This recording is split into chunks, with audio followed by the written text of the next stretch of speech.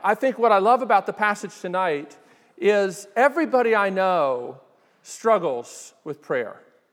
I don't think there's anything that will get you to a point of shame more than asking you about your prayer life. If you're a Christian, particularly if you've been a Christian a long time, and somebody says, tell me about your prayer life, most Christians I know will feel somewhat ashamed of that.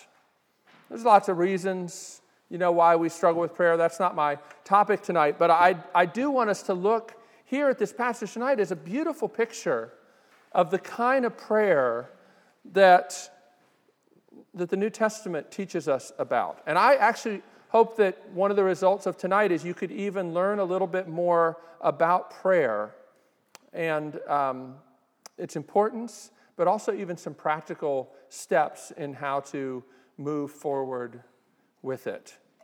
It is important that we don't just learn about God, but we actually commune with God. I remember when I was in 9th grade, it was the first time I'd been raised in a Christian church, but it was a church where we never talked about the idea of having a personal relationship with Christ. I remember the first time I heard that phrase, it really kind of weirded me out a little bit. I was like, that just seems very foreign to the way I understand religion. But I've come to understand that I think that that's a deeply biblical and historic understanding of Christianity. It's about this personal relationship, but it's hard to have a very healthy relationship if you never talk to somebody, right? And at one level, I love my friend Charlie Peacock. I love the way he defined prayer one time I heard him. He said, prayer is a matter of speaking to our Father about matters of mutual concern. Prayer starts with understanding that for the Christian, you have a Father who cares about the things that you care about. Now, part of growing in prayer is actually learning about the kinds of things that really capture the heart of God, so that you're not always praying, wondering if it's God's will. I think a lot of people sort of get hung up on that sometimes. Here in this passage, we have really some great guidance and wisdom and a model of what prayer in the Bible really centers on. And I got to tell you, it's different than a lot of the way Christians I know pray. A lot of the people I know have been taught to pray like basically a laundry list of things. And when we come to this passage of Scripture, we find kind of a different model here. And I think it's worth considering. So what we're doing here, Paul has heard about the faith of these people in Ephesus. Now, in the early church, there were people from a Jewish background, ethnic background, and then there were people who were non-Jewish. We call them Gentiles. The Bible calls them Gentiles. That means anybody that wasn't Jewish. That was the way they thought of it in those days. And this group of people in this place called Ephesus were not from a Jewish background. And Paul has evidently heard about their faith. He had spent time in Ephesus, so we think most likely the people he's writing to had maybe come to faith after he had left. Either that or he got a report of the people he knew, and he's just encouraged. But I want us to see here, when Paul hears about the faith they have in God, what does he do? And what can we learn about it? That's the heart of what we're going to talk about tonight. When Paul hears about their faith in God, what does he do? How does he respond? And what can we learn from that? So if you will, look with me at Ephesians chapter 1. We're going to pick up in verse 15. It really is a continuation of last week. The first section of Ephesians 1, Paul is sort of laying out this sort of glorious rehearsal or list of all the things that God has done. We talked about how salvation is bigger than you think, that God is working past, present, and future, not just for little individual souls, but for a cosmic purpose. And we're going to pick up on some of that because as he gets into this prayer, he repeats some of these same ideas. But let's pick up our reading here at chapter 1, starting with verse 15. This is God's word. Paul says, "For this reason, ever since I heard about your faith in the Lord Jesus and your love for all God's people, I have not stopped giving thanks for you, remembering you in my prayers. I keep asking that the God of our Lord Jesus Christ, the glorious Father, may give you the spirit of wisdom and revelation so that you may know him better. I pray that the eyes of your heart may be enlightened in order that you may know the hope to which he has called you, the riches of his glorious inheritance in his holy people, and his incomparably great power for us who believe. That power is the same as the mighty strength he exerted when he raised Christ from the dead and seated him at the right hand in the heavenly realms, far above all rule and authority, power and dominion, and every name that is invoked, not only in the present age, but also in the one to come. And God placed all things under his feet and appointed him to be head over everything for the church, which is his body, the fullness of him who fills everything in every way. Some grand and glorious thoughts and language there. Let's pray that God will help us as we dig into this section of his word. Lord, we do pray, even as we've just read Paul's prayer, Lord, we pray that you would speak to us through this portion of your word, that we would be encouraged, that we would be even trained in how better to pray. We pray, Lord, that you would help us. Send your Spirit to that end. In Jesus' name, amen. So what does Paul do when he hears about their faith, and what can we learn from it? It's a pretty simple structure. Let's dive in. What does Paul do? Well, the first thing he does is he thanks God. Now, this sort of picks up on what I was talking about last week. When Paul hears that they have come to faith, and it seems to be a genuine faith because it's expressed in love for God's people. It's not just sort of mental assent to some particular ideas. It's a faith that has actually affected them. When he hears about it, the first thing he does is thanks God. Now, that may not seem very significant to you, but I do want to make sure that we don't pass this point too quickly. Paul teaches us here to give credit where credit is due. Everywhere the Bible talks about faith, it speaks of it as something that God gives us as a gift, not as some innate ability that we have, that all we have to do is use it whenever we want. The Bible regularly talks about faith as a gift of God. We're going to talk about this again in chapter 2. It's actually one of the clearest places in the Bible, in Ephesians chapter 2, next week, about faith is a gift of God. Lest, Paul says in chapter 2 of Ephesians, any one of us should boast. It is by grace you have been saved. This not of yourselves, it's through faith. So, he gives thanks where thanks is due. One of my favorite quotes along these lines is by this great Baptist preacher, Charles Spurgeon, lived back in the 19th century. And Spurgeon said this, if ever you find faith in your heart, here's what you need to know. Faith is like an exotic plant that's not native to the soil of your heart. If you find it growing there, someone must have planted it. And Paul says that someone deserves our thanks and praise. I know that seems basic, but here's the thing. For Paul, theology and praise and prayer all go together. Paul doesn't just start out saying, well, I'm going to pray because I know I'm supposed to pray. He says, how can I not pray and give thanks to God for you when I heard about your faith? Because if you have faith, it's because God has exerted his mighty power. There's a great place in Paul's letter to the Thessalonians, his first letter, where he says, we know, brothers, loved by God, that he's chosen you because the gospel came to you not just with words, but with power and deep conviction. If you find your heart responding to the word of God, give thanks to God. Second, I guess, thing you could take from that is, if you want to have faith, well, then ask the one who can give it. So if you have faith, give thanks to him. Give credit where credit is due. Do you ever do that? Have you ever sat down and said, God, thank you for what you've done? And if you don't have faith, or if you long for somebody that you know and love to have faith, ask the one who can give it. If he is the one to whom we should give thanks for faith, then he is the one whom we can ask for faith. Now, in our day and age, we don't think about this very much, but most of Christian history, Christian people have thought that there was sort of a stage you could be in where you knew things about God and even wanted to have a relationship with God, but felt that you weren't there yet.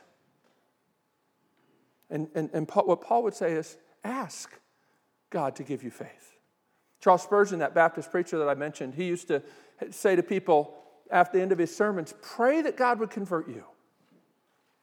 Pray that God would convert you. I remember years ago, here's the thing. Most people believe in the sovereignty of God when they pray.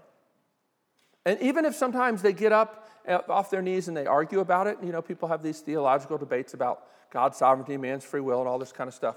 I remember one time being in a little Bible study group. It was when I first moved to Nashville. It was the only time I've ever been in a setting where the leader of the Bible study actually prayed in a way consistent with his theology. Now, he did not believe in the sovereignty of God. And unlike most people that say they don't believe it, but still pray for God to change people's hearts, this guy, I remember asking him to pray for somebody that I loved. And here's how he would pray. He refused to pray other than this: Lord, send harvesters. I thought, really? That's the best you can do? No, I want you to pray that God would change the heart of this person. The Bible teaches that God changes hearts. We should thank Him when we find our heart changed. We should ask Him when we need our heart to be changed. But then what else does Paul pray for? Look down here in verse 17. When you get into what he's actually asking, it's fascinating. They've come to know God. Their faith is being shown in their love. So he thanks God, but then he prays for them for more. They already have relationship with God. They already have life where there was death in their relationship with God. Now there's life, but what does he pray? Look at verse 17. I keep asking, and that's the sense of over and over again. This isn't just one time I prayed for you. But he says, I keep asking that the God of our Lord Jesus Christ, the glorious Father, may give you the spirit of wisdom and revelation so that you may know Him better. I pray that the eyes of your heart may be enlightened in order that you may know the hope to which He has called you, the riches of His glorious inheritance in His holy people, and His incomparably great power for us who believe. Paul prays for them to know more of God and His purposes. In other words, salvation is not enough. I know there are a lot of places, a lot of Christian churches where you seem to get the impression that all they care about is that you get saved, and then that you run around and try to get other people saved. And a lot of times evangelism is pressed on people like it's this duty and you got to, get some notches in your belt. But what Paul models for us here is even people who have come into a saving relationship with God still need to be prayed for that they would know Him better. You never outgrow your need for your eyes to be open to see more of who God is and what His glorious purposes are. So Paul thanks God first for what He has done in converting them, and then he tells the Ephesians that he regularly prays for them to know God better. Particularly, he wants them to know God better by knowing more about what He has done and what He's going to do. And if you think about it, you always come to know a person better, including God, who is a person, by the way their character is revealed in their words and their deeds. Now, of course, with human beings, particularly sinful human beings, that's kind of a barrier. You say, yep, I thought you are worse than I thought you were. And I see that now because of your words and your deeds that reveal your character. Yeah, I'm sorry to say, that is the reality with human beings. But when it comes to God, the way you understand Him better is by getting to know His character revealed through what He's done, what He's planning on doing, and what He reveals about Himself. In other words, just coming to faith doesn't mean that they've gotten where they need to be and where God wants them to be. They still need to know God more, and Paul prays for them to know Him more. And one of the things that means is, if you're not satisfied with your relationship with God, if you feel you don't know him like you would like to, well, then be encouraged. Because what Paul models here is everybody needs to grow. And Paul models for us that we should be praying to God for that very thing. So if you feel like, I've been a Christian for a long time, and I just don't feel like I've really grown very well. I feel like my faith is very weak. I feel like I don't live the way I should. I feel like I don't love God the way I should. Often I don't even think about him. I go days, weeks, and I don't even pray. Don't despair. Even tonight, say, God, I want to know you more. Would you open the eyes of my heart to be enlightened, to know who you are, your character, what you've done in the gospel, what you've given to me, and what you're planning to do. Don't be discouraged. You can ask him for more. Paul tells us that, teaches us that. And we should be praying for our friends, not just that they get a job, not just that they find an apartment, all these kinds of things. Those are fine to pray about. But if we never pray these sorts of things for our friends, we really are failing to love them. We really are failing to love them. Now notice, Paul does not pray for some kind of mystical knowledge devoid of content or doctrine. And I want to point this out because a lot of people seem to talk about the heart as sort of this separate way of knowing apart from the understanding. That's not what Paul is saying here. He talks about the eyes of your heart being enlightened in order that you may know the hope to which he has called you. This hope, as he's going to talk about over and over again in Ephesians, is something that has a particular content to it. It's not just a feeling. Paul is not just praying that somehow in their heart they would have hope, devoid of content. No, he wants them to understand the hope. There's a particular hope that Christians have. And it's that God is not back down from his original purpose to create a whole cosmos that would glorify him and enjoy him forever. And even though sin entered the world and threatened to bring crashing down God's plan, he did not give up, but instead said, I will send my son, born of a woman, not just to save individual souls, but to start death working backward so that all things could be reconciled through Christ. That's the cosmic hope that Paul talks about here in Ephesians. When the Bible talks about the hope, when Paul prays that they would understand, know the hope, it's a particular story that they're in the midst of. It's not just a vague feeling. And as we go through this letter to the Ephesians, he's going to unpack more about what that hope is. Now, notice what Paul's doing here. He's not just praying for some kind of mystical knowledge devoid of content or doctrine. What he's actually praying is that they would appropriate. I don't know if you use that word very much in regular speech. Appropriate means to lay hold of, to grab a hold of and use the blessings that they've already been given. See, here's the interesting thing is, look at how he describes this hope. He says in verse 18, that you may know the hope to which he has called you. So the hope is something that already exists, and by being brought into new life with God, they've been brought into the hope. They've been brought up, caught up in the story of what God is doing. So they already have it. When they become reconciled to God, they get caught up into the purposes, the hope that he is revealing. It's not like they need to have hope. They're already part of it. But he wants them to know more about it. Because again, the way that you come to know a person better is through understanding what are the things that they really care about. Their character gets revealed through what they've done and what they're going to do and the things that they love and the things that they're committed to. And that's what Paul wants these people and wants all of us to understand. So they've been brought into this hope, this plan that he's working out. Look at this. He says he's given them, verse 19, incomparably great power for those who believe. Doesn't matter how strong you believe, because it's not the strength of your faith that matters, it's the object of your faith. And Paul says here, if you have come to a relationship with God, you have been given incomparably great power. Now, you have it.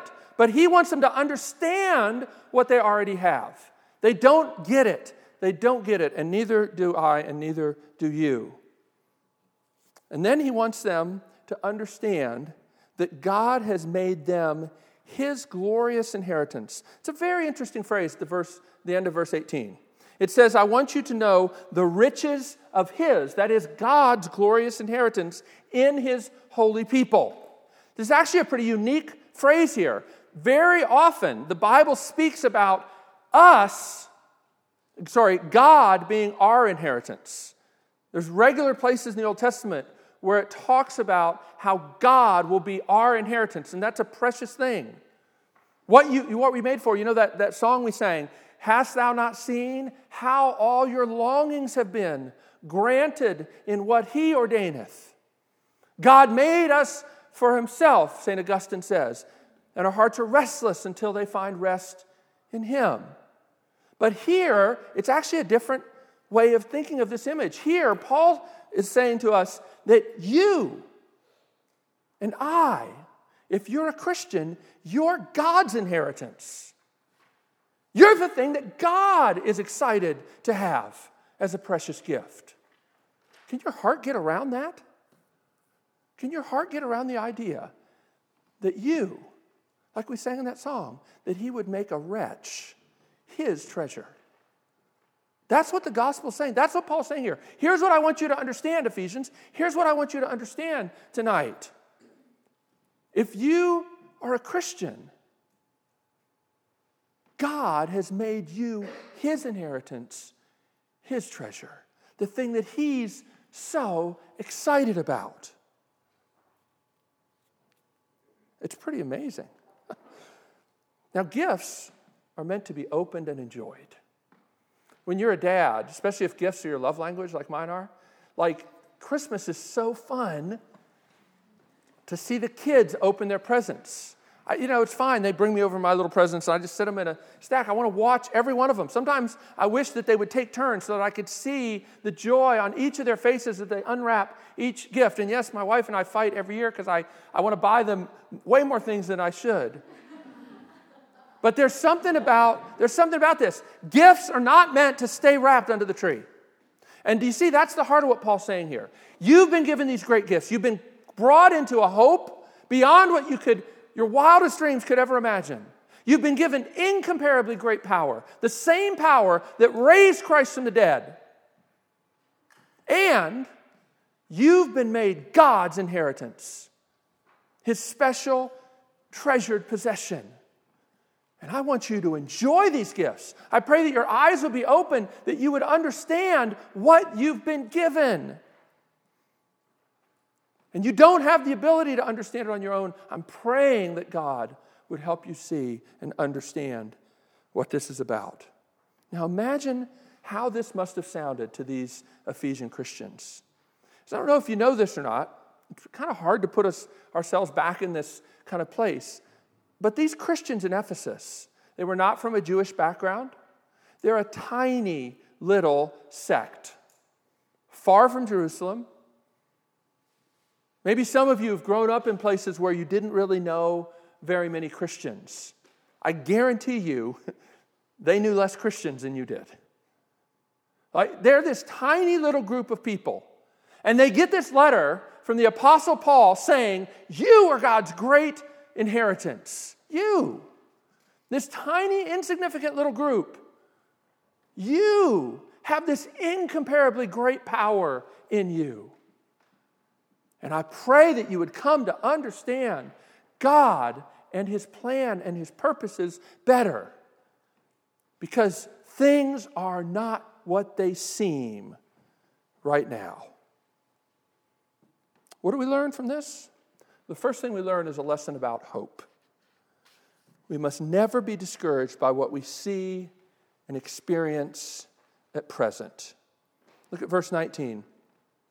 He talks about how we have this incomparably great power for us who believe. And then he says that power that you have is the same as the mighty strength he exerted when he raised Christ from the dead and seated him at his right hand in the heavenly realms, far above all rule and authority, power and dominion, and every name that's invoked, not only in the present age, but also in the one to come. And God placed all things under his feet and appointed him to be head over everything for the church, which is his body, the fullness of him who fills everything in every way. This is a remarkable statement. Here's what Paul's saying. God has raised Christ from the dead. He's ascended to the right hand of God the Father, a place of authority. The right hand in the Bible is your hand of strength. And so whatever is at your right hand is the position of honor and strength. And that's where Christ is. And he right now rules over all things, over all powers, over all authorities, over everything. But it sure doesn't seem like that to a tiny little group of Christians in Ephesus. But Paul is saying, I don't care what it looks like. This is what's true. This is what's true. And God is committed to bringing all of this authority that Christ has, bringing it to fruition one day. All history is heading toward the day when every knee shall bow. Some willingly and some not so willingly. But make no mistake, there is a throne in heaven and it's occupied, no matter what it looks like now. The only way that you begin to believe that is if you start thanking God for it now. And that's what Paul's teaching us here. You have to immerse yourself in the character of God and the purpose of God that he's revealed so that your heart starts to tune to it. I love that phrase in Come Thou Fount. Tune my heart to sing your grace.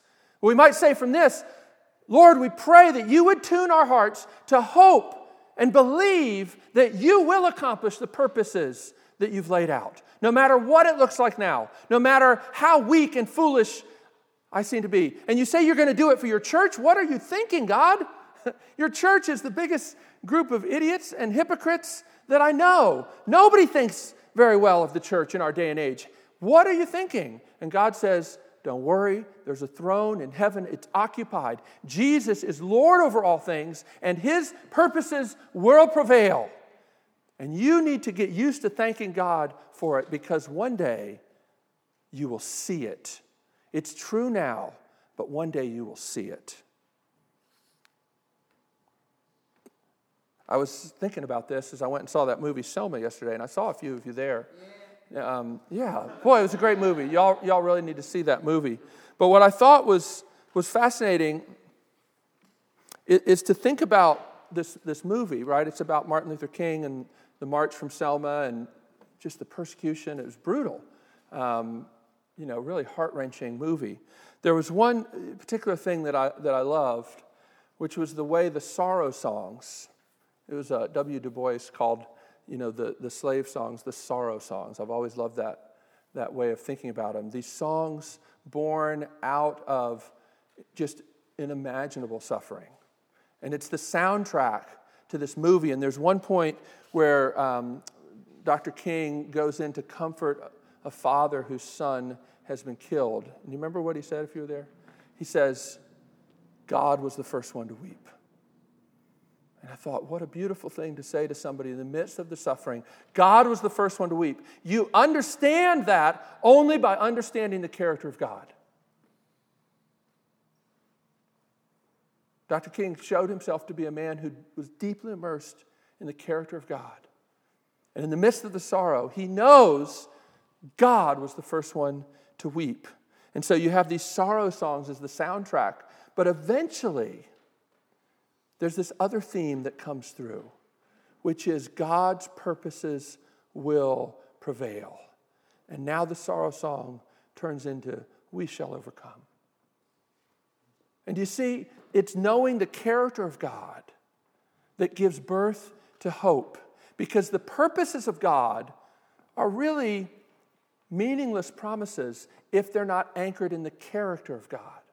The one who makes and keeps his promises. The one who holds all power in his hand. The one who is committed to breaking the curse and all the effects of death and sin wherever they're found. We can have hope because God is the one who wept first, and God is the one who will prevail. and wipe away every tear. And we live in the middle of that, don't we? We live in the middle of that. We live after the cross. When Jesus suffered on a cross, he wept tears that none of us could weep. Oh, it's one thing to suffer. It's another thing to suffer having never known suffering or evil. Having never sinned and still being judged as a sinner. And then to be raised from the dead as God's sign that death is not the end. And so the character of God gives birth to hope. Have you ever prayed this way? Prayed the character of God into your heart so that you could be fortified, even in the midst of the struggle, that the purposes of God will prevail. Oh, I don't know what's going to happen in your life tomorrow, next year. I don't know, but I know the purposes of God will prevail. And I know that what you need in the midst of the struggle as we await God's unfolding purposes is you need to know the character of God, the one who's the first one to weep and the one who will wipe away all our tears. Let me just show you how to pray this prayer. You want to know more of his character so that you can have more confidence in his purposes? Well, there's a long practice that Christians have done where they take passages of Scripture as the basis for prayer. Now, I don't know about you. When I became a Christian around 9th or 10th grade, the way I was taught to pray, it was completely divorced from reading the Bible. And I came later to find out that that's not generally, historically, how Christians have prayed. Historically, Christians have prayed the Scripture as a way of having a dialogue with God. And if you've never done that, let me just explain to you just real briefly about this. This is actually a really great passage to start. There are some passages in the Bible that are kind of hard to figure out how to pray them as a dialogue with God. But this one is a really easy one. It's one of the best ones to start with. Because you don't have to worry about, well, am I praying in accordance with God's will? Like when you pray Scripture prayers, you know you're praying in accordance with God's will. So a Christian, who would pray in this way, it's sometimes called the Lectio Divina. Sometimes it's called formative reading. And it's the difference between reading the Bible and asking questions of it, which is the way you've been taught to read in school. But it's not necessarily the way you have a relationship with the one who wrote what you're reading. The Lectio Divina way is letting the text ask questions of you. So, it might start like this. I've not stopped giving thanks for you, remembering in you in my prayers. God, the first thing I have to say is I confess that I forget to pray all the time. I don't think much about my friends. I don't pray for them. I don't give thanks. I complain a lot. But how often do I give thanks? It's certainly not true of me to say I've not stopped giving thanks. And yet, Lord, thank you for the reminder that I am not made precious to you because I pray so well or so often, but I'm made precious to you because of what you've done in Christ. You see, you can pray every verse of the Bible. God speaks it to you, and then you respond. And you pray, thank you. You pray, I'm sorry. You pray, help me. And you pray, glory be to God. And then you go on to the next verse when you run out of steam.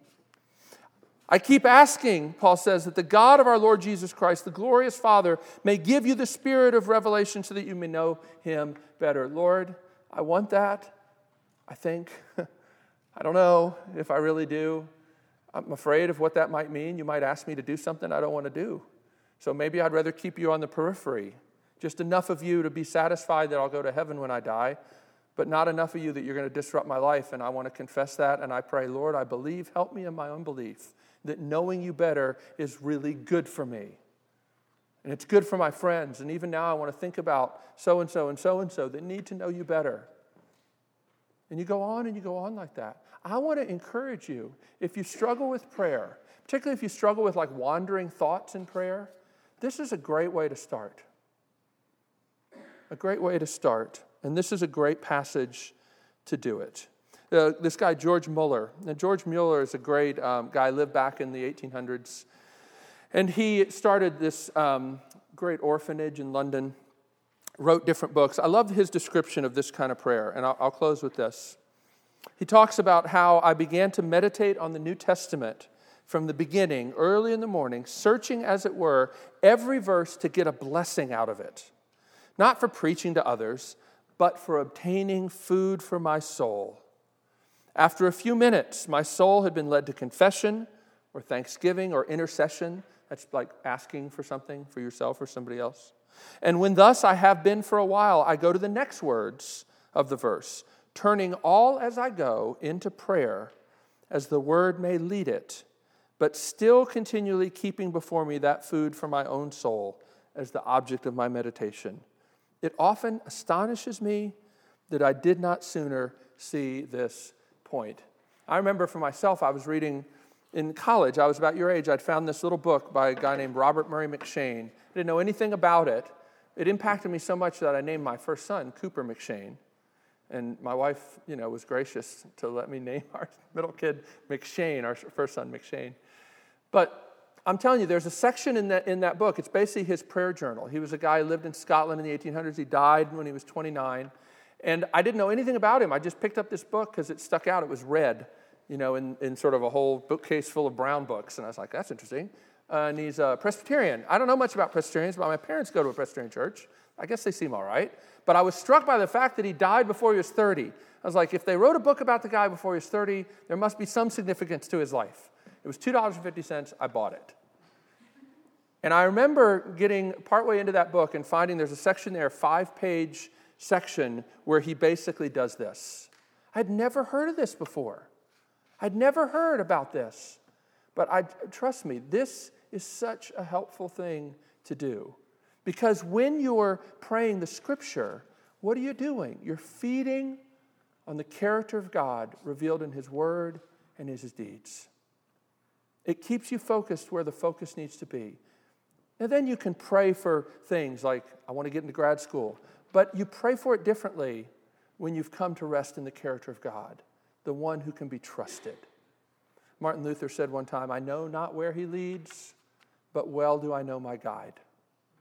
And I pray that our prayers would be an example of us knowing our guide better and better so that we could trust Him and hope for more than we can see according to His purposes. Let's pray together.